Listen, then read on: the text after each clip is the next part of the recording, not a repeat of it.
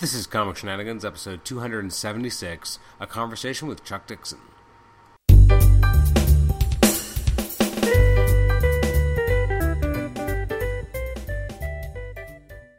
Welcome to Comic Shenanigans, and this is episode 276. I'm your host, Adam Chapman, and this is our conversation with Chuck Dixon episode, where we sit down to discuss comics with legendary comic book creator Chuck Dixon, who's extremely well remembered, and well deservedly so, for his amazing run on both Robin, Birds of Prey, Nightwing, Detective Comics, very prolific writer. That comes up a few times in the episode, the fact of how prolific he actually is, as well as he had runs on assorted books from CrossGen Entertainment. He's also done Marvel books here and there, so there's a lot of stuff that he's done in the past which we're able to sit down and chat with him about. As always, I want to thank listener-supported questions, or listener-submitted questions, I should say, from the Marvel Masterworks forum. Some of the following listeners submitted questions I just want to thank them for. David Ty, Big Bad Voodoo Lou. I just realized I missed your question. Maybe next time if I get a Chuck Dixon on the show, I'll be able to tackle that question. 5 years later had a question. Shotzi had a bunch of questions, which I think we got to most of them, as well as Optimus 81, and then also I believe Sade Destroyer also had a question as well. So thank you very much for submitting these questions, and we're able to get some answers from Chuck Dixon himself. So thank you for tuning into this episode. Just a little bit of housekeeping first. You can email us at comicshenanigans@gmail.com, like us on Facebook, rate or review us on iTunes, subscribe to us on iTunes, and also post in our HC Realms thread as well, and also listen to us on Stitcher. We have, in our summer interview series, we have a lot of upcoming interviews to look forward to. We also have Pat O'Leaf coming on an upcoming episode, as well as Mike Deodato Jr., future episodes with Barbara Kiesel, amongst many others. So we've got some good stuff in the pipeline that I'm really excited to share. We have an episode, I think, coming up with Ron Garney soon. As it's the summer, we're also going to have another Comic Shenanigans on the Road episode, where myself, Paul Scores, and Richard Bryson will wax rhapsodic about whatever kind of comes to mind as we're taking a road trip to see a baseball game in the States. This time we're going to Pittsburgh. That'll be coming up in a few weeks. Last year I had some listener feedback on that episode that Richard Bryson doesn't know anything about movies or comic books or anything that we usually talk about on this show. So I was chatting with him a day or two ago, and he was like, you know what, I've been watching that awesome Daredevil Netflix show. I finally have something to talk about. And I'm like, thank God, because we needed something to keep listeners interested and not just going, oh my God, does this guy know nothing about anything that we talk about ever on this show. So that'll be an upcoming episode as we do. I think we'll be recording it in about a week or so that'll probably go online in a couple weeks, and hopefully it'll be a fun and enjoyable episode, kind of done on the fly, in the car during a road trip. So anyways, thank you for joining me for this episode. Let's just jump right into the conversation with acclaimed comic book writer Chuck Dixon. Welcome to the show, Chuck. How are you doing this evening? I am doing just fine. So thank you for making time out of your schedule to join us on Comic Shenanigans. Hey, no problem at all. So we have actually a lot of questions that we got today from some listeners from the Marvel Masterworks forum. A lot of your different works. So we'll just kind of run through if you're okay with starting that way. Yeah, we can do that. So usually our standard palette cleansing plate setting episode plate setting question. Wow, is what's your background with comics prior to entering the industry? I grew up with comics. Comics were everywhere. It's all I really ever wanted to do. I learned to read by reading comics. I just loved I just fell in love with the medium, and I was drawing comics at a young age because, I didn't have an artist. So, and then when I realized I didn't have the discipline or native talent for the artwork, I turned to the writing. But, I always aimed myself at comics. I was a dedicated comic guy. I did a little work in advertising, a little work in children's books, but, comics were where I wanted to be, and thank God that's where I wound up. Now, what were you reading as a kid as kind of your favorites?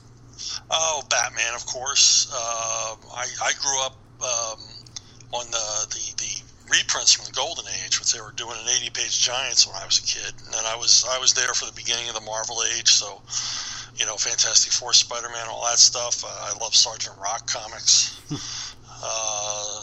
But there were comics everywhere when I was a kid. So you ended up reading everything from Archie to Wonder Woman to whatever landed in front of you. Now, getting into the industry, how did that kind of come about? Just persistence, I guess. I just kept hammering on doors and going to conventions. Back then you could. It was easy to walk up to an editor and start a conversation, and getting to know as many editors and as many other people in the business. Pencilers, writers, just talking to them. Just basically learning from the ground up, and then going up for interviews. Which, years and years and years of going up for interviews until someone gave me a chance. And what was it like writing for Conan? Oh, that was a blast. I was working with Larry Hama, and he was my favorite kind of editor. He was hands off.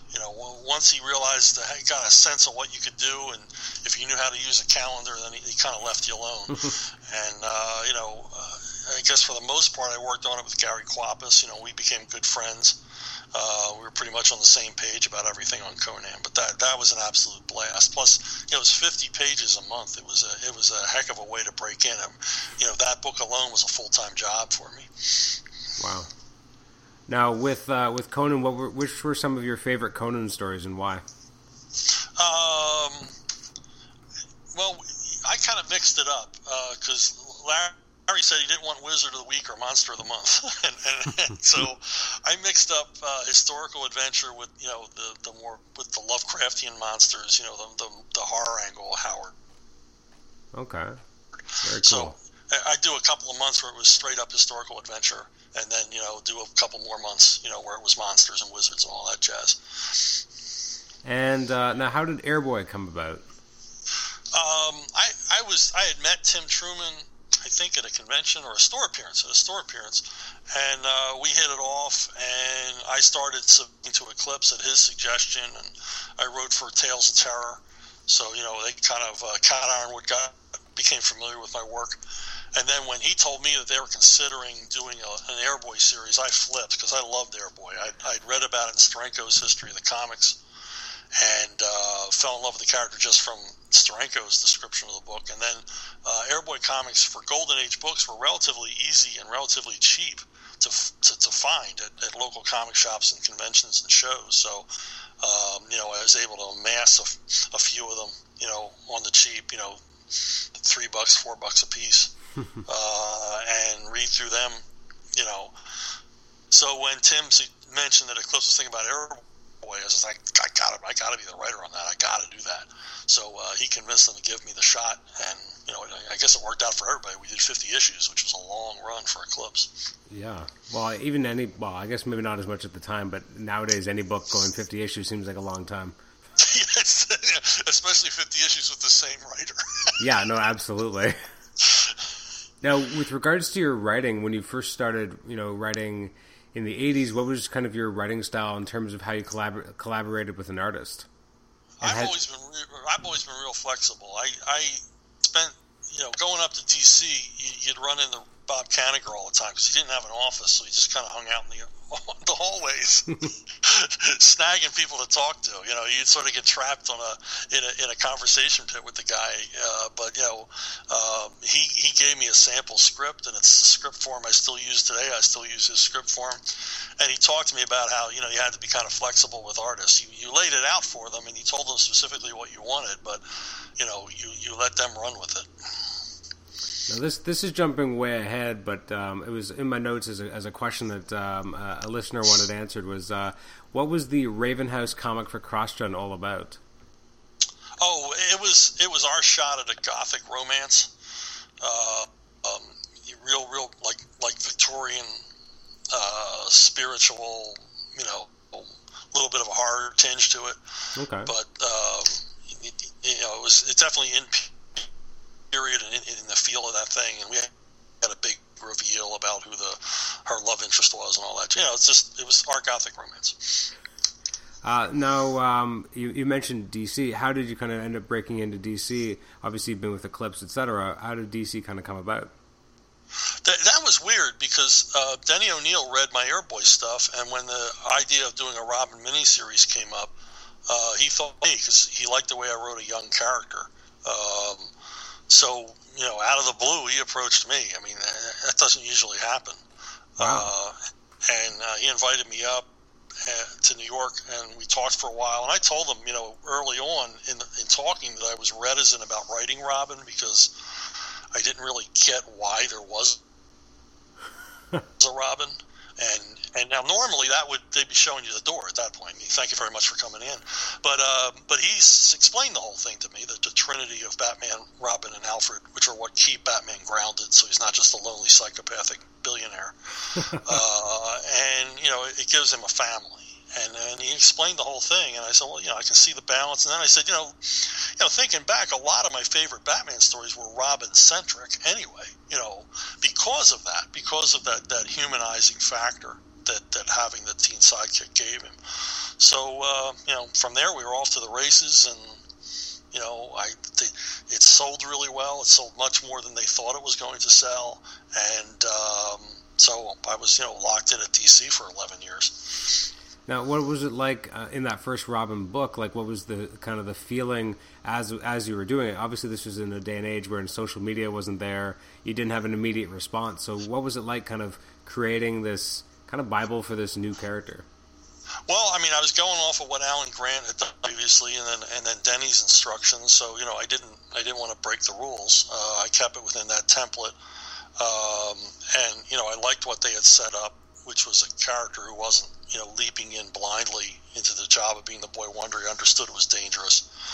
He had different talents to bring to bear with, his expertise in technology, and electronics, and things like that. So, it all sort of grooved in, and I came up with a story I liked. It had everything that I like in a Batman story. It had compelling villain and traps and all that stuff. So, and the freedom to use foreign locales because it had to take place outside of Gotham. So that was all cool. As for, what impact it was going to, I had no idea. I'm just writing a story, and I'm just writing it, and I'm happy with it, and Denny's happy with it. And, so we're cruising along. And it wasn't until I went up to DC and they told me what the orders were that I realized, hey, this might turn out to be something pretty big. And the first weekend the first book came out, Tom Lyle and I lived relatively close to each other, so we arranged to do a store appearance that weekend. And we're driving up to the store, which, we'd been there a bunch of times, and there was a line around the block. Oh, wow. And I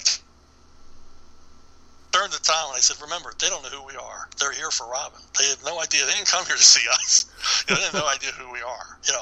Remember, it's just about Robin, and because, you kind of have to get your head leveled at that point. So, and then every time I went up to DC after that, they'd come rushing out to tell me, back to print. I don't know how many times that first miniseries went back to print, apparently some ungodly number. So, I was the golden boy there for a little bit at DC because they did not expect it to do the numbers it did. Were you surprised that they didn't leap right into an ongoing series with Robin? Well, the only reason they didn't is they wanted me to write it, and I didn't think it was ready. Oh, really?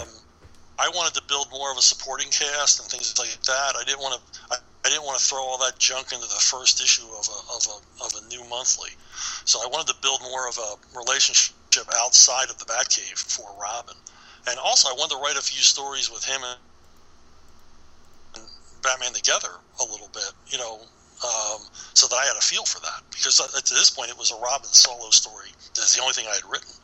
So Denny had me write a 3-issue arc for Detective, or Batman, to sort of get the feel of what the dynamic duo was all about.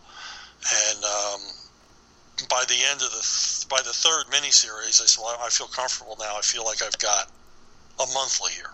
He can carry his own monthly now. He has a supporting cast. He has a reason for being, and all the conflicts and everything else are in place for a monthly. Which of the 3 Robin miniseries would you say is your favorite? Looking back on them, I like the second one with the Joker because in my mind, it's an homage to my favorite Batman story ever, the 1001 Strange Costumes of Batman, in which Robin has to masquerade as Batman. Batman is wounded, and Robin has to go out in this sort of... Mm-hmm. They never really explained it, but it's sort of, I guess, an exoskeleton suit, which is what I ended up using. And he has to masquerade as Batman so that the criminals in Gotham don't go wild. And in my story it was, hey, if Joker knew Batman wasn't here, all hell would break loose. So, he's got to convince Joker, at least for a while. Now, I guess at this time you were actually doing a lot of different books. You were still writing Mark Spector Moon Knight. Yeah. Now, what was it like writing Moon Knight? Was that a character you'd enjoyed, or was it kind of just an interesting gig, or what was it? I always thought that he had a great costume. And I liked the early stories that Doug mentioned, Bill Sienkiewicz did. I mean, I enjoyed them.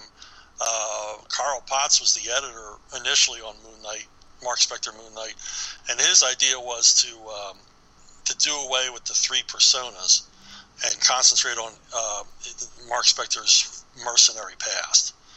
And he thought that was in my wheelhouse, which, I felt it was too. So that's what we did. And, basically it was Mark Spector having a lot of problems with people he had met during his dark years fighting as a mercenary in third world countries. Now, I guess in somewhat of a similar vein in some ways, but you also worked on The Nam, which is a book that very much, is way before my time, or at least feels that way. I mean, I'm not that young, but I was born. Don't worry, I'm not that young. But it's a very different era. What was it like, kind of working on that, and how did you get that job? Well, Don Daly was the editor on it, and I had started doing Punisher work for him, and he and Doug Murray were coming to a parting of the ways, and he wanted to change writers, and he approached me about it, and I said, well, I wasn't in Vietnam. Doug was. So he's got the bona fides and I don't. And he said, yeah, he says, but I want the kind of stories that you're doing now in the Nam. And he says, I know you'll do the research. I said, I still don't feel good about it. And he said, well, what would make you feel good? I said, well, let me talk to Larry Hama. So I called Larry and I said, this is the deal. I don't, they're offering me the Nam, but I don't feel right about it because I wasn't there. I wasn't in the military. I wasn't at, and I don't feel right. I don't know if I'll do it justice. And Larry, who was a Vietnam vet, said, you'll do the homework. He says, I know you. You'll be diligent. You'll do the homework, and you'll talk to the vets. Because Wayne Van Zandt, who was the regular artist in the book, he says he knows a bajillion vets. If you have any questions, you just ask them. So, with Larry's blessing, I took the book on. And I did a lot of homework, and I talked to a lot of vets. So, Did you end up enjoying writing it then? Oh, yeah, I loved writing it. I mean, it was a war book. I loved war books growing up. I liked writing it. I loved doing the research, so it gave me an excuse to read a lot of books and then talk to a lot of awesome guys, who told me some incredible stories. But, one of the things I learned doing the book is that no two vets ever agree on anything. So there was some leeway, a little bit of artistic license there. But, I tried to stay true to, what Doug had set up and what Larry would have approved of, even though he wasn't the editor. I don't think Don was as engaged in the book as Larry was as sort of an absentee editor. Now, you mentioned, that obviously you have a stamp on the Punisher as well. What was kind of your take on Frank Castle, if you could boil it down? Well, I love the Punisher, but what really brought it all together in my mind was an issue that Mike Baron wrote, in which the Punisher just reveals himself as a total heel. That he's going to everyone who supports him, Micro and the other people who were supporting him at the time, and they can't help him. There's something he needs and they can't help him. And his answer to all of them is, then what good are you to? I'm like, my God, what a creep this guy is. These people are risking everything. Micro lost a son supporting Frank Castle's war against crime. Mm-hmm. And the minute that they can't produce for him, he's ready to throw him under the bus. And I thought, this is the character. This guy is a sociopath. He is really focused. And that kind of drew it all together for me. And, I campaigned to get on the Punisher. I bugged Don Daly constantly. I was sending him plot lines every week trying to get onto that character, and then finally he gave me a chance on it. I guess it would have been interesting that, in the same month you're writing a Punisher story and a Batman story, because they're both, kind of psychotic in their own way. Yeah, and I even got to write a story where they met each other and the Joker explained their psychosis to them. So that was a treat. But yeah, I mean, Frank Castle's a character that I think they think too hard about sometimes when they write. He's really primal. Now, obviously, one of the things you're very well known for is the creation of Bane. For better or for worse? For better. I like him. No, I like him too. I guess it depends on the time when you're asking that question, I guess. Yeah. Because, but now he's a household word. I think everybody has their own Bane in their mind. If Absolutely. It's the animated Bane they were introduced to as a child, or the movie Bane, or just an action figure, whatever. No, actually, a total aside. The idea that children are playing with toys that sometimes are not appropriate. I remember seeing like a kind of a kid version of the Spider-Man villain, the Carnage, and I'm like, that's not appropriate at all. Yeah, that was always my argument whenever they were going to cross the line, either break continuity to where it couldn't be repaired, or cross the line with a character. And I'd always say, remember, these are action figures. These characters appear on kids' pajamas, sippy cups. Let's remember that. I mean, there's a way to do mature stories without being adult. And the example I always use is I rarely see movies that are as deep as the average Pixar movie. I mean, you can go to see an R-rated movie that's witless, but you go see a Pixar movie and it's like, my God, the themes they deal with in this movie. It's like David Mamet, for God's sakes. So there's a way to walk that line, and that was always my final thing was, no, you can't kill this guy. He's an action figure. No, you can't do this. He's an action figure. He's set in stone, or plastic, as it were. So the creation of Bane, I mean, first of all, what was it just like kind of breaking down Nightfall as part of that group of writers? It's a great group of writers that were all involved in that. Yeah, I mean, we were handpicked by Denny, and they brought us up to a retreat back. I don't know if they still do them, but they certainly don't do them like they did them then. They could afford them then. They took us up to some estate up on the Hudson River, and put us all in a room that looked like Sherlock Holmes and Dr. Watson might have spent a lot of time in. And Denny laid out Nightfall to us. He laid out all the dramatic high points and gave us the framework. And then we spent 3 days blocking it out, issue by issue, how the story would progress and who would handle what. And Denny's proviso was, hey, as long as you get from point A to point B, I don't care how you get there. As long as we're all on the same page, we're all doing the same story, and we're all leaving off where the next writer picks up. And, we played well together, and it all worked out. But it was a very strong framework to build on, and I'm just glad I got invited to the party, because it was an awesome experience. Now, Bane, obviously if Nightfall had kind of been plotted out in general terms, how much of the kind of filling in on Bane really happened, or was that kind of your concept, or was it just, there's going to be a new mastermind, or what was laid out, and then how did you change it? Well, at the first summit, we didn't know what he was going to be like. We had no idea. We just knew that a new villain, he had to be new, was going to break Batman's back. And but we didn't know anything about him, and we didn't try to name him. We didn't do anything because there was so much preparation work to be done even before Nightfall began that we were occupied with that. And then, villain X will show up. But Denny insisted he had to be a new villain, because why do a stunt this big and not end up with a new villain? And it couldn't be anybody in the old crowd, because we needed somebody physically imposing, somebody who could actually beat up Batman. And the only character like that was KG Beast. And, but the Soviet Union had collapsed, and he was kind of irrelevant. So things went along until we needed the character. And we had a kind of a mini summit with just a couple of editorial and two writers, And I went on a whole dissertation about how this character would have to be popular for this stunt to work.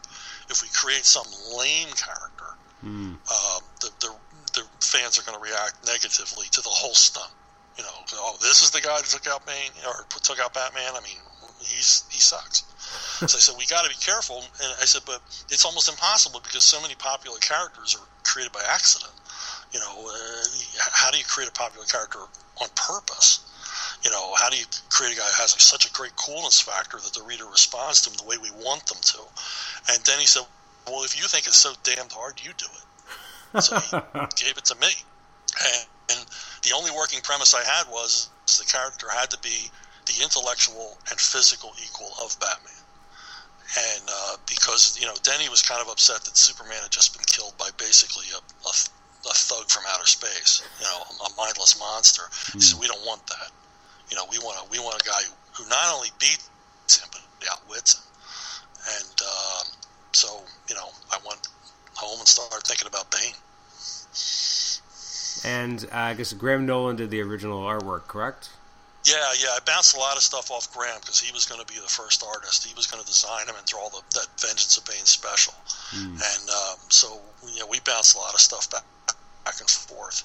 And then he wanted Venom to be part of it. And I think that's what sparked me to think about, well, Santa Prisca, what if he was born on Santa Prisca? What if he was born in prison? I then sort of went the Man in the Iron Mask route with him. It's interesting how, as you said, how collaborative a lot of it seems to have been, which is kind of interesting to hear. Yeah, it's real organic. It wasn't like we all ran off, you know, because, you know, something like that, you don't want to run off in 5 different directions. And then he said, you know, that he picked the writers he picked for that reason, you know, that he felt he had a super team. I don't know what you know, I was a start now, so I don't know why he thought that of me, but, you know, I played well with others, you know, and I guess I handed my stuff in on time. You know, he knew that wasn't going to be a problem. And he knew with Alan and Doug that was never going to be a problem. I think Doug wakes up in the morning writing. So, seriously, man, that guy, he's an animal. You know, people always tell me I'm prolific, but I've heard stories about Doug. You know, Doug and Stan Lee are like these two legends. Now with Nightfall, what would you say is kind of your favorite script or your favorite element of Nightfall that you kind of brought to life?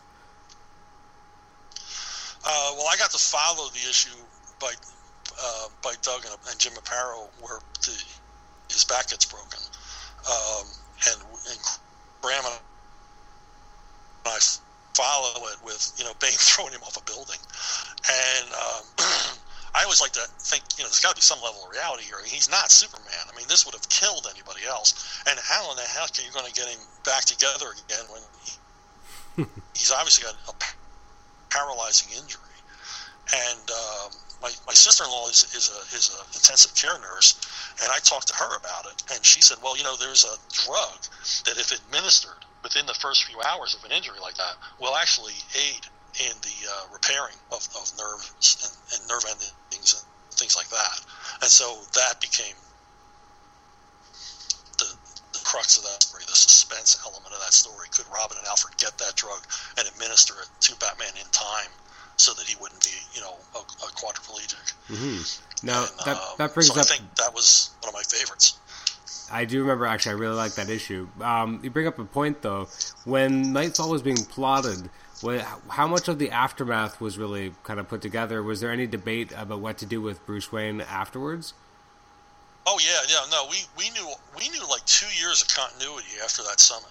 I mean, we really knew where we were going, and how long we were going to take. I mean, it was a pretty big deal. Jeanette Kahn was the publisher at that time, and she was at the summit with us all 3 days. And it was pretty cool to have someone there who could make phone calls and make stuff happen.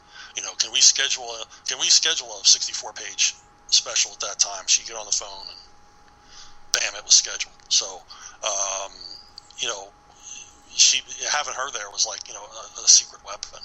So we were able to just effortlessly, well, not effortlessly, but a lot easier, in a lot easier manner, plot this whole thing out, you know, 2 years in advance. So we really did know where we were going. We knew all about Azrael taking over and how that wasn't going to work out.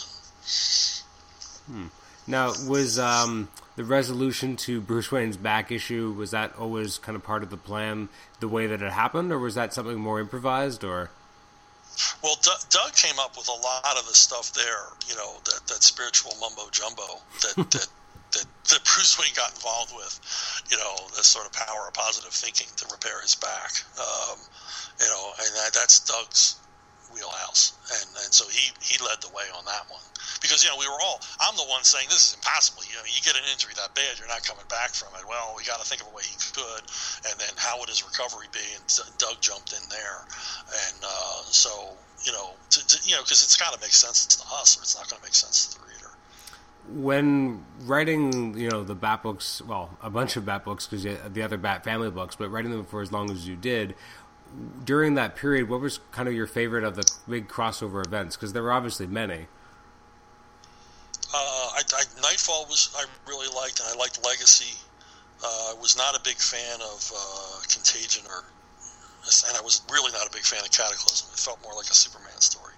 Really? What's Batman going to do against an earthquake? He's basically running around reacting, which I wasn't a big fan of that. I've never thought of it that way, but I think you're right. It's kind of it's Batman being totally reactive and not actually able to do anything.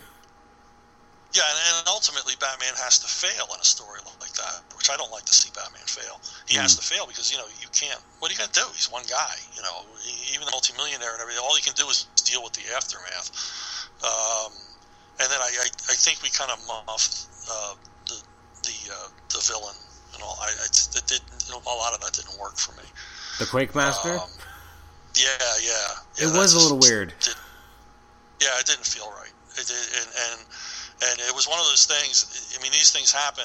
It gets out of your control, and you keep trying to grab the wheel and keep it back on the road, and it just doesn't work. Nightfall, it all worked. All the way down the line, but we kept trying to top Nightfall, and I wasn't convinced that topping Nightfall was such a good idea. Now, did you enjoy what kind of happened with the No Man's Land concept?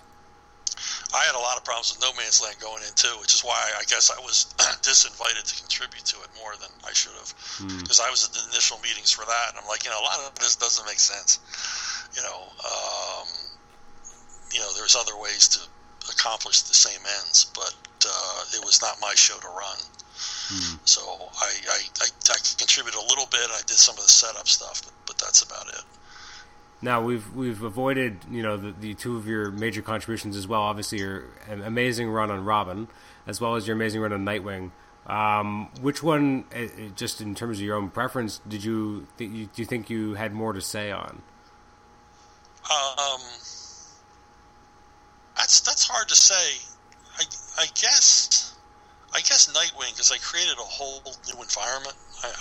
Created a whole environment and supporting cast from the ground up, which is all gone now. It's all out of continuity. Well, but I blew it up before that. All that?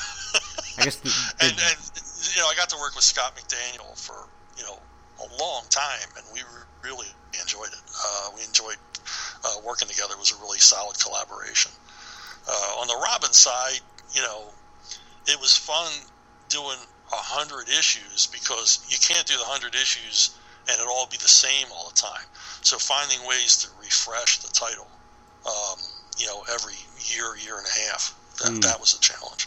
Nightwing, I didn't really have to do that. The fans loved Nightwing so much. The only big change I made was having him join the police force, which I just thought was a logical extension of the character. Absolutely, yeah. Now, which character was themselves? So Dick and Tim, who do you just think was a better fit for you to write? I guess Tim was the better fit, because I got nothing in common with Dick Grayson. You're not an acrobat? I'm just not a natural athlete, all that stuff. I'm just not that self-assured. So I guess there's some of me in Tim Drake where he would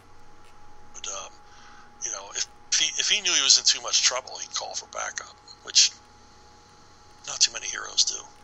Or he'd wait and let the police handle things. Of course that never worked out. He always had to jump in, but his thing was, hey, if I see something going down and I know basically I'm going to get killed, I'll call 911 too. At least I was here to see it.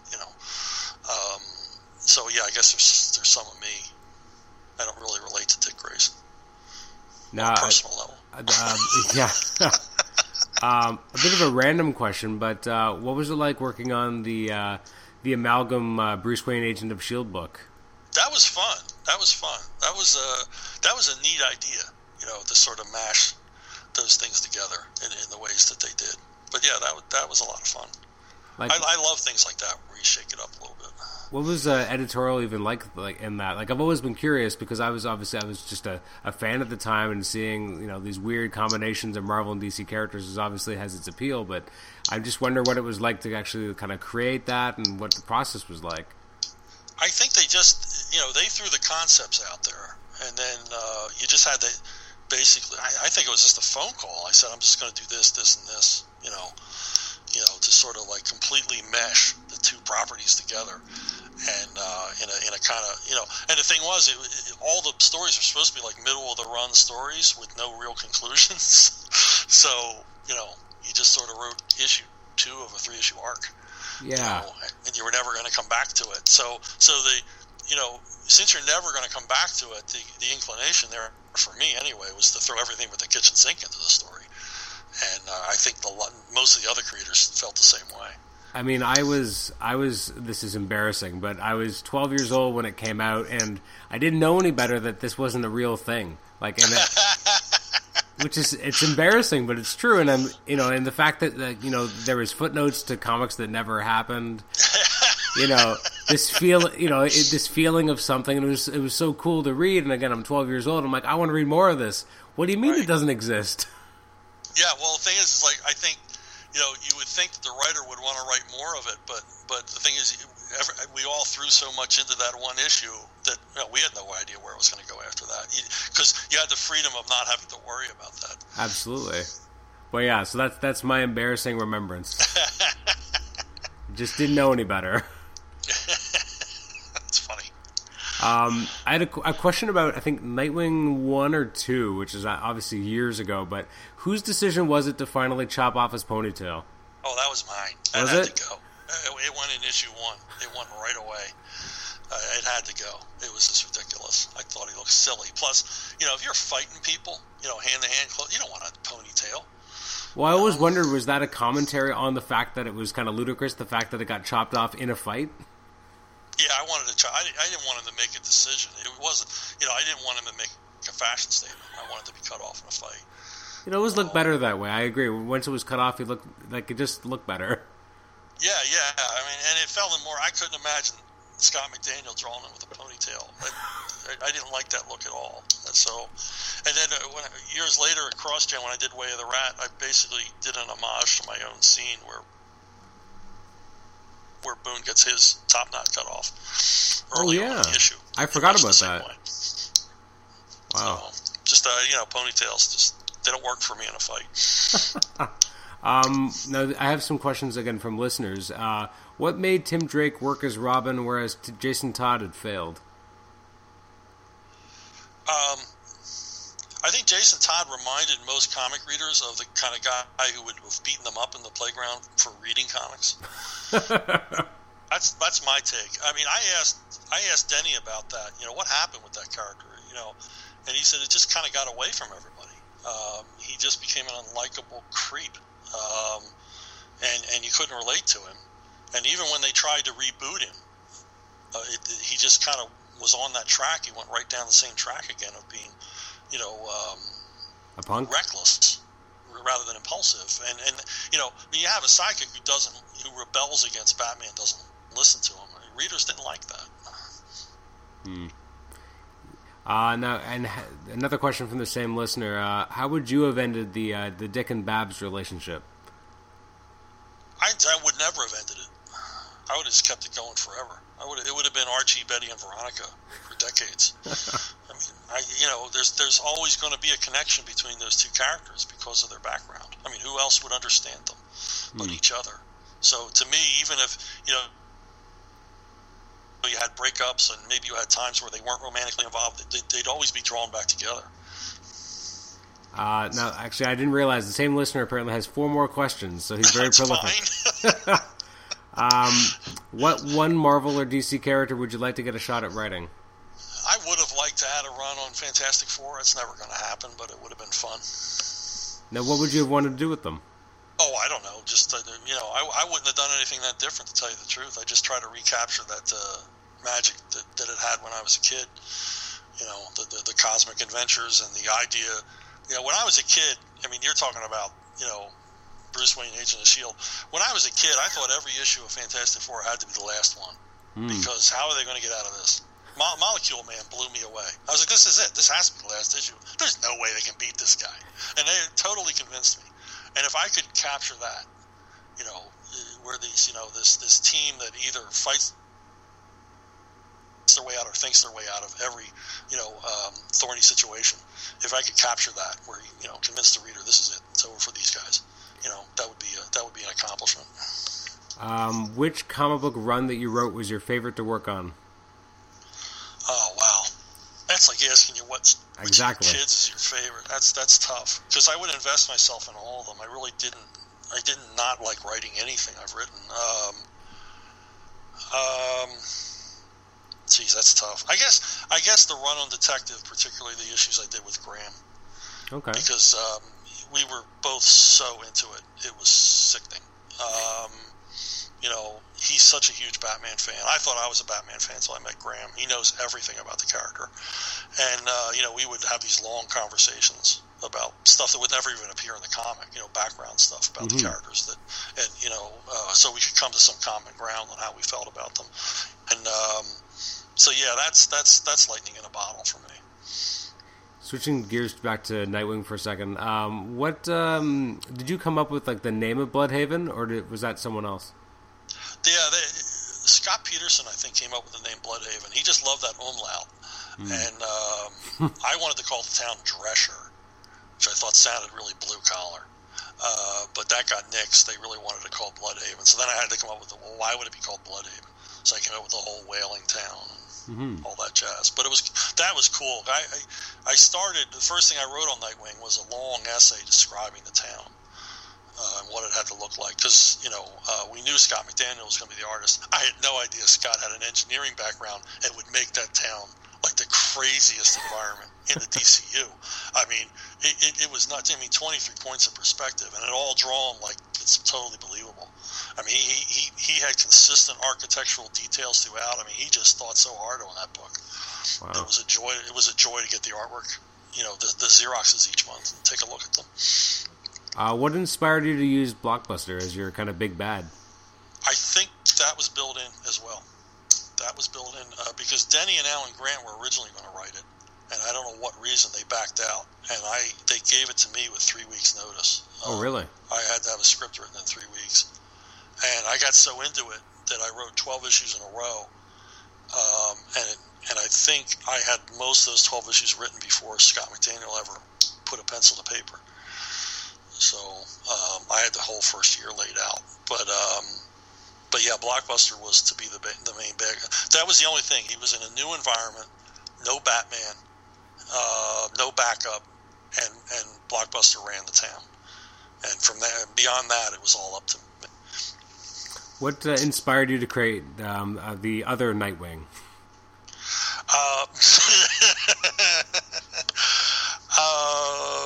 I thought, you get copycat serial killers. Why wouldn't you get copycat superheroes? And so I kind of based his personality on Rob Liefeld. Guy who's trying to do the right thing but isn't quite sure how to do it. Has more confidence than sense. So I had never thought of it that way. Often enough that it's already out there, so this isn't really a big reveal. I'm sure Rob's heard it. I had never heard that before. Yeah, so he's kind of trying to be Nightwing, but isn't quite sure how to do it. What about I guess obviously another important character, Spoiler. Spoiler's created strictly as a plot device for a Cluemaster story. I thought, bring back the Cluemaster. He's kind of a half-ass Riddler. He's not that great a character. What can we do to make him interesting? Because I wasn't ready to do a Riddler story in my mind. Because Riddler's one of my favorites, and I really wanted to have an awesome Riddler story, and I didn't have one. in my head. So let me do Clue Master, and what would make him interesting? Well, what if he had a family? We never see the supervillain family. They're all loners. And then I thought, well, what if he had a rebellious teenage daughter, and her way of being rebellious was to become a vigilante, to fight him. So she becomes the spoiler because he's the Clue Master. So she's going to spoil all his crimes by giving away the clues, in time to stop him. And she was just a plot device for one arc. And then the letters started coming in. They just loved her. It's like I said before. A lot of these characters get created by accident. Silver Surfer was created because Jack Kirby thought Galactus needed someone to talk to. So the letters came in, and I thought, well, let's make her part of Robin's continuity. They're the same age. She's actually a year older. And let's make her part of his continuity. And then it just took off from there, and then I just fell in love with the character. I mean, I just, really invested a lot into it as far as her background, and, started thinking about what it would be like, to have, not a supervillain, but to, have a dad who was a criminal and a loser criminal, with a terrible reputation. What would be like living under that shadow? With regards to Spoiler, what were your plans for the Robin and Spoiler when you came back for your second Robin run? I don't know that I wasn't on the book long enough to establish any plans. The atmosphere at DC had changed greatly. You couldn't really make long-term plans. When you started talking about long-term plans, they just sort of, everybody's eyes glazed over because they knew that wasn't going to happen. Because things were changing too rapidly. They were constantly.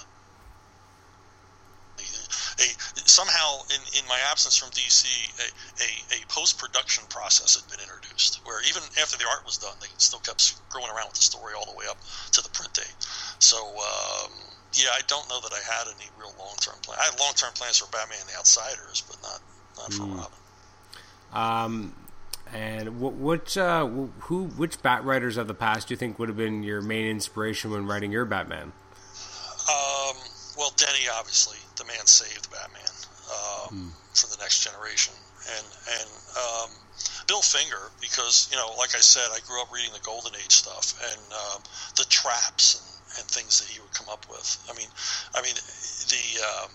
the 66 television show is a Bill Finger story. It's 3 seasons of Bill Finger stories, and the format works for the character. When all else fails, you can always fall back on that format. And then Archie Goodwin as a writer, but more as an editor. He did a run on Detective. I think he was only Detective for like a year, and there's just some amazing stories in there that I have to think. He didn't write all of them, but I have to think that the teams he chose and everything else had a lot to do with it, and a lot of that formulated how I thought about Batman in later years. But there's been a lot of Batman's had some terrific writers over the years. Oh, absolutely, and it helps when he's also had a lot of books. Yeah. A lot of venues to get good writers. You get kind of, you get guys like Alan Brenner, who sort of breezes through. Doesn't do a lot of Batman stories, but they're all memorable, because there's so much material that has to be created. What would you say is your now this is going to be a tough one too, but what is your proudest accomplishment as a comics professional? Oh man, wow, I don't know. I guess quantity. I did a lot of work. I contributed a lot. If you brought me on board, I certainly pulled my oar. Because I found out recently I'm number 3 most prolific writer at DC in their history. Oh wow! Right behind Bob Kanigher and Gardner Fox, and I've written more Batman than anybody has ever written. So if you take it by page count, that's quite an accomplishment. Mm-hmm. And I think a lot of it was good stuff. I certainly enjoyed it. I never let a story leave the house that I wasn't happy with myself, although that could backfire too. Graham and I were so happy with the Captain Fear arc we did, and the editors hated it. They hated it with a passion. Oh, really? Yeah, we thought we had done our ultimate Batman story, a new villain. It had a trap in it, convincing trap, and it had a lot of all the elements we thought which should be in a classic Batman story, and the editors loathed that story. They just hated it. I mean, obviously you've written a bunch of kind of year one stories. Which one do you think, again, was, kind of your favorite to write and put together? Batgirl, without a doubt. Just, Robin, that was good. Especially after Scott Beatty and I saw who was the artist on that? Javier Pulido's artwork. Mm-hmm. When we saw his artwork, we rewrote the first part of it. Because, oh, really? Because, oh my God, this guy's such an awesome visual storyteller, and we're loading him down with talkie scenes. And we went back and rewrote it so that I usually, and Scott does the same thing, usually tell you about the character through what they do and their action. We usually don't do talking head pages. But once we saw Javier's artwork, we thought, well, we got to reduce even the ones we used and really just keep this story moving along visually and give him more panels to do his thing with. And then Martin was much the same way on Batgirl, but by then we were sort of in a groove, and Batgirl just came together so naturally. It was a great melding of my strengths and Scott Beatty's strengths, and then the incredible artwork. Oh, yeah. And it was at a good time for me writing wise because I felt I had all the characters figured out. The Nightwing one, with Scott McDaniel, it was good, but I felt it was a little rushed in page length. I wish we had more room to expand it. Yeah, no, I've always felt that the Robin and Batgirl ones were, I guess what I personally as a reader was attracted to is the fact that they just they were fun. Yeah, we tried to keep them light, they were joyful. The Batgirl one gets a little heavy, because, we know what the readers know what's ahead for her, but, we try to keep it light and moving constantly. Mm-hmm. Well, I guess... And, we put in, Scott, particularly Scott, can't resist the continuity jokes. And my favorite on the Batgirl one is that she ends up attending the same costume party that the Dibneys attended in the same issue. The issue where Batgirl is debuted, she goes to the costume party as Batgirl. In the backup, the Elongated Man backup, the Dibneys also attend the costume party. And I thought, well, they should be at the same costume party. So there's an aside there that is going to go right over 99% of the readers' heads. Yeah, I would be one of them then. Yeah. You're still waiting for the next issue of Bruce Wayne Ages. Yeah, I'm just real upset that I didn't get another issue. I wanted those back issues. It was, what it was? It was also the letters page was so well done. Yeah. Those hoaxes are fun. I did one of them at Eclipse where I created a whole Golden Age comic book company. We used to. I actually had Don Thompson say, "You made all that up, right?" He wasn't entirely convinced that it wasn't real. Oh, really? Yeah. It was just a commitment to the bit, right? Yeah. You just go all in and come up with just enough that seems believable. We're going to wrap up in just a second, but I would be remiss if I didn't at least ask you about CrossGen, because I remember when those comics first started coming out, I was kind of an early adopter, and I stayed with most of the books in the entire run of the company, and obviously you had a lot of work with them. What was that kind of like working for CrossGen? Well, the awesome thing about it was we were all in the same building, which no one is ever going to do again because of CrossGen's magnificent failure. But to be there with your whole team, the colorist, the letterer, the inker, your penciler, and they're all there, and you can talk and really collaborate, really get into it, to whatever degree they're comfortable with. I mean, some artists were like, yeah, just give me the script. But others, and I welcomed it. I mean, a book like Way of the Rat would have been impossible done the normal way, because Jeff Johnson's contribution to the look of that book was so important. He brought so much to the whole feel of the book, because I knew squat about medieval Chinese architecture, and I didn't know anything about martial arts beyond seeing a Jackie Chan movie. I could fake it about, but Jeff knew all this stuff and was a martial artist himself, and just really brought it. And then all the other books. I mean, we were able to do stuff there. When we did the pirate book, we did El Cazador, we were able to buy a computer wireframe program that would create for us wireframes for 12 different pirate ships. Oh, wow. They could then be printed out on Blue Line at any angle. And Steve Epting would then render on top of them, because there's no other way to do a monthly pirate book and have all the ships and all the rest of it and keep it authentic and consistent. And, it was just enough of an assist to really put the book over the top. But, your average artist couldn't have afforded to buy that program just for themselves, just for one book. And, there were a lot of other, we were able to socialize and, we made friends, and work at all hours. It was nuts. It's a shame it all failed, but it was doomed to failure from the beginning. What I always appreciated and thought was most interesting about that company as well is the fact that they had so many different genres kind of covered. Well, that's what we were. We were a genre publisher, and one of the reasons we failed is because our publisher didn't believe that. We actually had a meeting. We were at a tipping point, or Gettysburg, where it could have gone either way. And at the meeting, Mark Alessi asked us, what do you think CrossGen is? And we all said it's a genre company. That's the way the readers are responding to it. And what we had going for us was our earnestness. That if we said we were going to do a 60s spy pastiche, it was going to be that. If we were going to do a pirate book, it was going to be that. It wasn't going to be tongue-in-cheek. It wasn't going to be winking at the reader. It wasn't going to be a satire. It was going to be a real effort at that genre, whatever that genre was. And that's what the readers were responding to. But Mark thought we were, he was into the Uber story, the Sigil story. And he thought that's what attracted readers, which it wasn't. We were losing readers by the battalion every month because of that Uber story, because they didn't feel like they could pick up any issue and get into it. That's true, I guess. There's some of the books of the line that felt more isolated and they felt easier to kind of just enjoy on their own. Yeah, I thought an El Cazador happened on Earth in the 16th century with, none of the Uber story BS. And it was our best-selling book while it was out. And here you have a book, it's a historical adventure. There's no zombies, witches, nothing. Every conventional wisdom in the comic book business would say that would have been our lowest seller. But it wasn't. It came out of the gate strong and stayed that way, till the very end.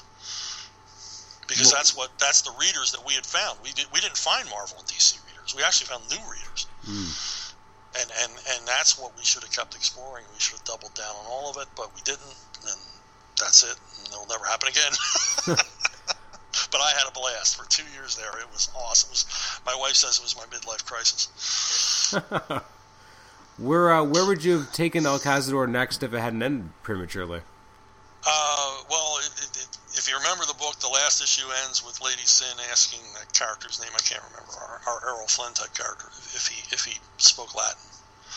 And where it was going to go next was they were going to run into a bunch of seagoing Jesuits, like the nastiest pirates imaginable, who had a hidden island on which we were going to reveal that this would have gotten us on the map, that the Book of Revelation was actually written by the Jesuits in the 14th century. And this was the secret they were guarding. And this was the secret that Lady Sin wanted to reveal. And she was going to entice the Errol Flynn guy to the island because, being Jesuits, the island was, of course, had a massive treasure hidden in the dungeons of its fortress. Wow. But that's where the second arc was going. That's really cool. Yeah, it would have been fun. Of the CrossGen books that you wrote, which one, I guess, was the most personally fulfilling? I guess Way of the Rat, because I got to create it from the ground up. And I won all my battles on it. I got to have the monkey, the talking monkey, which Mark hated until the readers loved it, and then he loved it. He got it once he saw it in print. But that was I think that book was so different. It was different for me to write, and it was different, a whole different approach to a genre that usually doesn't get explored in American comics. And it was an Asian themed book, martial arts book, that didn't know anything to manga or anything. It had it's entirely its own approach to the subject matter. Absolutely, no, it's a fantastic read, and it still holds up very well. Yeah, it was a lot of fun. Plus, Jeff and I we laughed so hard doing that book. Because there was one page where all hell's breaking loose. It's a double-page spread, and Popo is simply flipping back toward us, and he's upside down, flipping back. And every time I would see that page, I would laugh. And finally, years later in the mail, Jeff sent me that page. Oh, really? And I'm laughing thinking about it. Just the way he did it, just the way he positioned the characters. This is like this Buster Keaton moment. This is funny as hell. What was your inspiration for the character of Boone? I wanted, there's a bit of Jackie Chan in him. I wanted the sort of affable martial arts guy. I didn't want Shang-Chi. I didn't want some grim guy that you couldn't relate to. I wanted a guy who was a little bit of an F-up and you could laugh at. Very well. Jackie Chan comes out of Buster Keaton. I mean, he's acknowledged Keaton a lot. So I wanted that kind of character. So the book would be funny as well as action-packed. And he was the guy who was never going to get the girl. Now, Where the Rat, did that... And I thought that was more relatable. Okay. Was Where the Rat, again, like, was it totally a kind of a pitch you came up with before it got greenlit, or was that... They said they wanted... Crosstown was always... The people at Crosstown were always coming up with these crazy ideas for marketing. Synergy was their big thing, and I hate synergy. You can, obviously drive a business right into the ditch relying on synergy. And they thought they had a deal with some Chinese telecom company, and they thought the best way to appeal to these people was to create a book set in China. Really? Which was a crazy idea. Because, what do we know about, what do we know about what they want, and could we, unintentionally offend them with something in the book, how easy would that be? And so my first assignment when I actually arrived at CrossGen was, we'll create this Chinese themed book. So, of course, immediately, I'm a Westerner. It's got to be a martial arts book. It's not going to be about a philosopher or a painter. It's going to have to be fighting. It's a comic book. And so I immediately thought, well, what if it's a down and luck thief type character? And they said, well, the sigil character has to be in it. The character who knows it all, or I don't know, connection to the Uber story. And I immediately thought of the Monkey King. I thought, well, if it's a monkey, well, that got all kinds of resistance. And I stuck to my guns. I said, no, I don't want it to be some attractive teenage girl or whatever you have in the other books, or some old man. I don't want an Obi-Wan. I want a character we can laugh at. That's a bit of an a-hole. And that's so Popo jumped out of that. An alcoholic macaque. and Jeff found the macaque. I said, whatever monkey you want to use, as long as it could be an Asian. And he found the macaque and sort of adopted, exaggerated some of his features. And, people fell in love with the character. Well, for all the reasons you described, right? Yeah, and then it was my idea to have him answer the letters in the letters column, and that didn't go over at first until that was the most popular feature in the book. People writing in to be insulted by Popo. Now, when you came on the CrossGen book, so obviously you kind of launched and built up Where the Rat as well as Brath, which was a gorgeous book. I guess it was what DeVito was doing the artwork, and his artwork was amazing. Yeah, he was really into that. So, and I guess that was kind of maybe launched to capitalize on the Gladiator craze? I guess so. Mark Alessi, he was at college. He took all the classics and everything, so I guess he wanted a book set in an actual classic world. So it was kind of our Hercules or our Conan. Yeah, I got in trouble on Brath because he was hairy. And Andrea and I had discussed a lot about Brath, and that we didn't want to look like Conan. We didn't want to look like a weightlifter from Mars.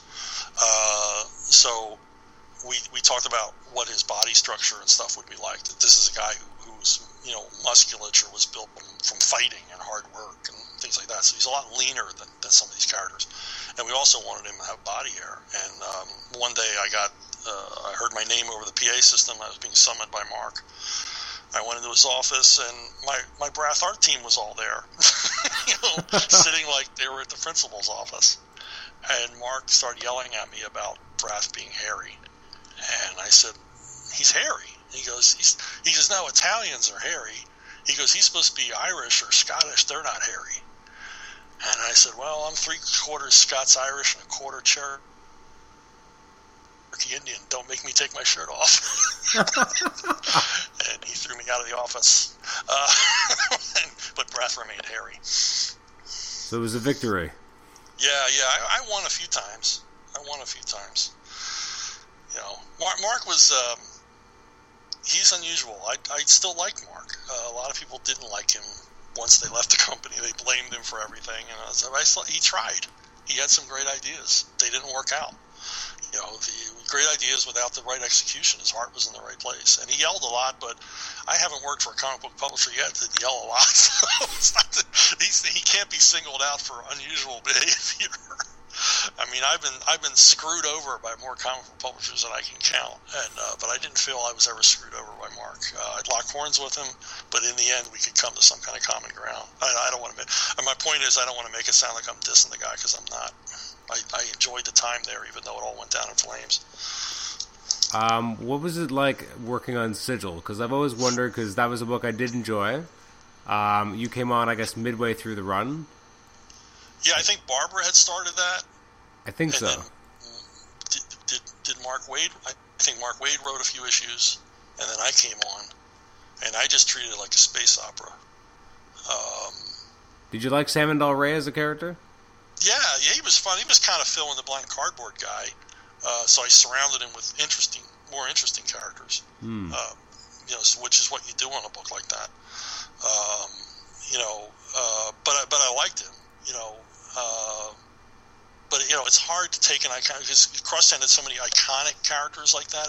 It was hard to take that, you know, ultimate hero kind of guy that Crossgen was built around and make them, you know, more interesting. So I concentrate on the situations and the suspense and the supporting cast. Yeah, and what was it like, kind of building up to, again, like, I guess Crossgen's first event? I mean, you weren't writing the event, but you were still kind of leading up to the Negation War concept, especially because you were writing Crux as well. Yeah, Tony Bedard was in the driver's seat on that one, and I just followed his lead. You know, hey, this mention and that mention. Okay, fine. You know. And then, you know, it's just up to me to come up with an, you know, interesting and dramatic way to present it, not just, you know, yap, yap, yap, here's what you need to know. So I just followed his lead on that, you know, because that was his thing, and I wanted to help him. You know, I wanted to help him build it to be, and it was, you know, very cool what he was doing. So, you know, it was kind of neat, because there was a process before a book went off to the printer. It would be reviewed by the other writers and the team that worked on it. So we would have two courses where everybody would actually sit down around a table and read through the book. Wow! And by doing that, it was a brilliant idea.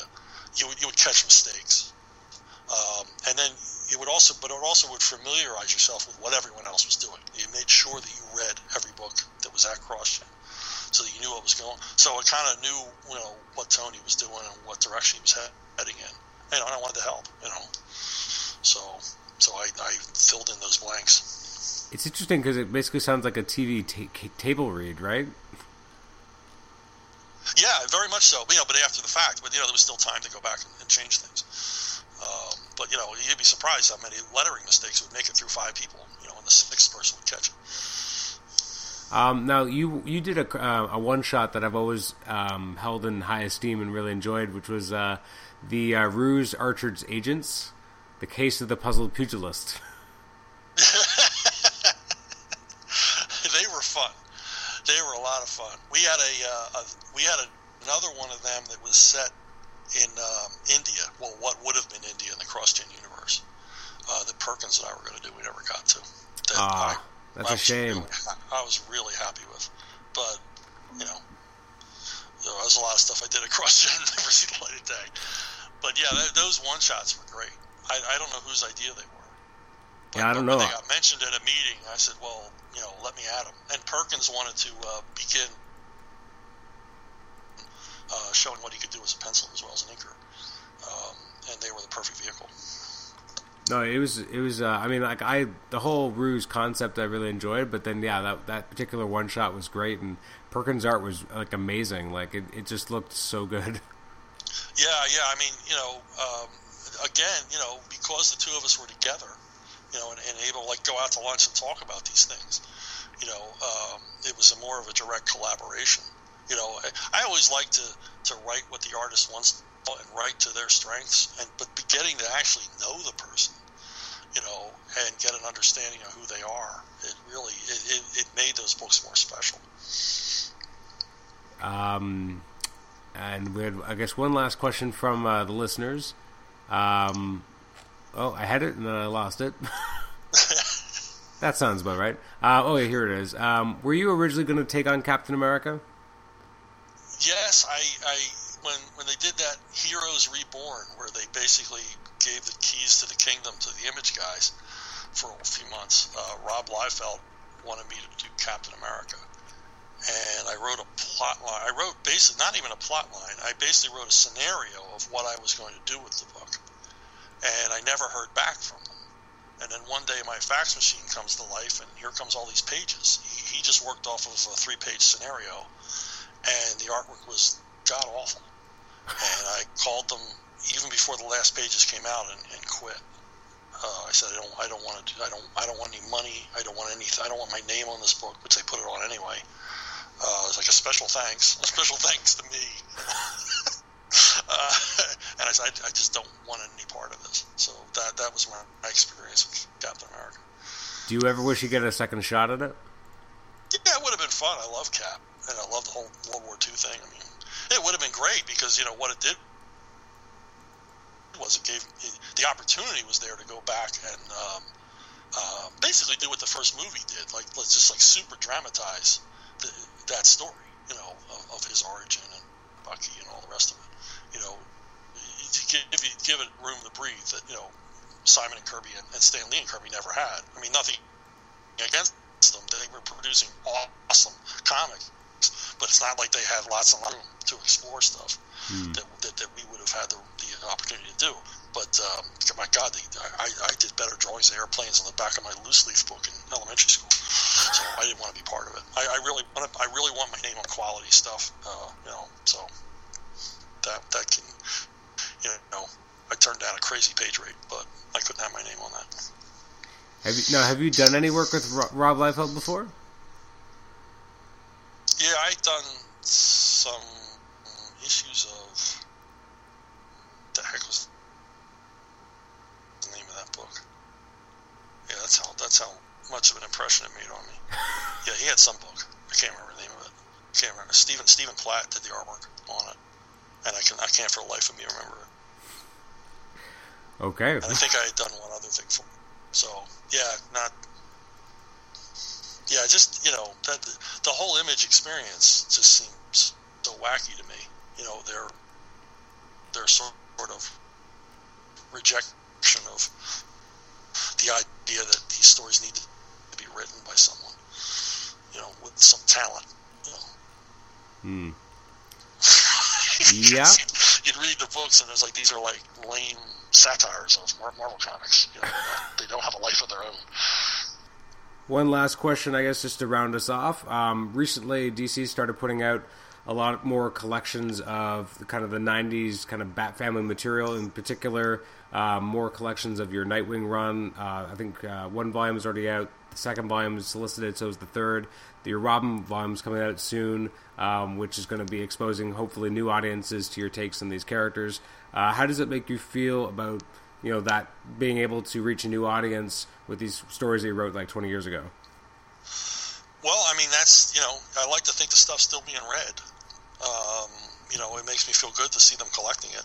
I mean, somebody there must think it's worthwhile. And, I imagine that the first Nightwing volume did well enough. Maybe they got feedback, because they're doing Birds of Prey as well. So they're pretty much going through the highlights of my 90s stuff. Actually, revisiting all of it. Yeah, I hadn't actually realized that. I guess you're right. The Birds of Prey is coming out soon, too. Yeah.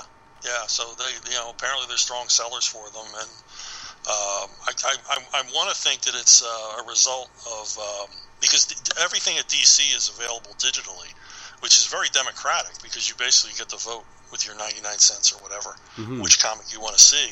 And I know from my royalty statements on the digital stuff that they're selling a lot of my stuff. So, maybe they're looking at the sort of Netflix business model of, hey, they're ordering a lot of this guy. Maybe we should reprint this stuff. So maybe that sparked it. I can't imagine what would have sparked it, but all of a sudden now, like especially in the fall, there's going to be a lot of my stuff available again. Yeah, I have it all. Gratifying. I'm pretty sure I have it all in pre-order. So. Oh well, thank you. Thank you. I'll read it. You can get the money from it. Hey, I tell you, there's nothing better than earning money while you sleep. I'll make sure to do all my pre-orders while you're sleeping. That sounded creepy. Yeah, do it in the middle of the night, and so I can wake up in the morning and go, "Hey, look at the ranking." Exactly. Well, Chuck, thank you very much for joining us today. Certainly. And you answered a lot of great questions, and it's been a lot of fun, and I really appreciate it because, again, I've been a fan of your work for a long time. Obviously, since Bruce Wayne, Agent of S.H.I.E.L.D., so thank you. And I would be remiss in mentioning that look for my prose novels on Amazon. I'm doing a lot of prose work lately. Absolutely, you got to show your stuff. Yeah, I would appreciate the support. So excellent. But no, this was fun. Thank you very much for inviting me. All right, thank you very much for joining us. Have a good night. Okay, sure. You too. Bye. Bye.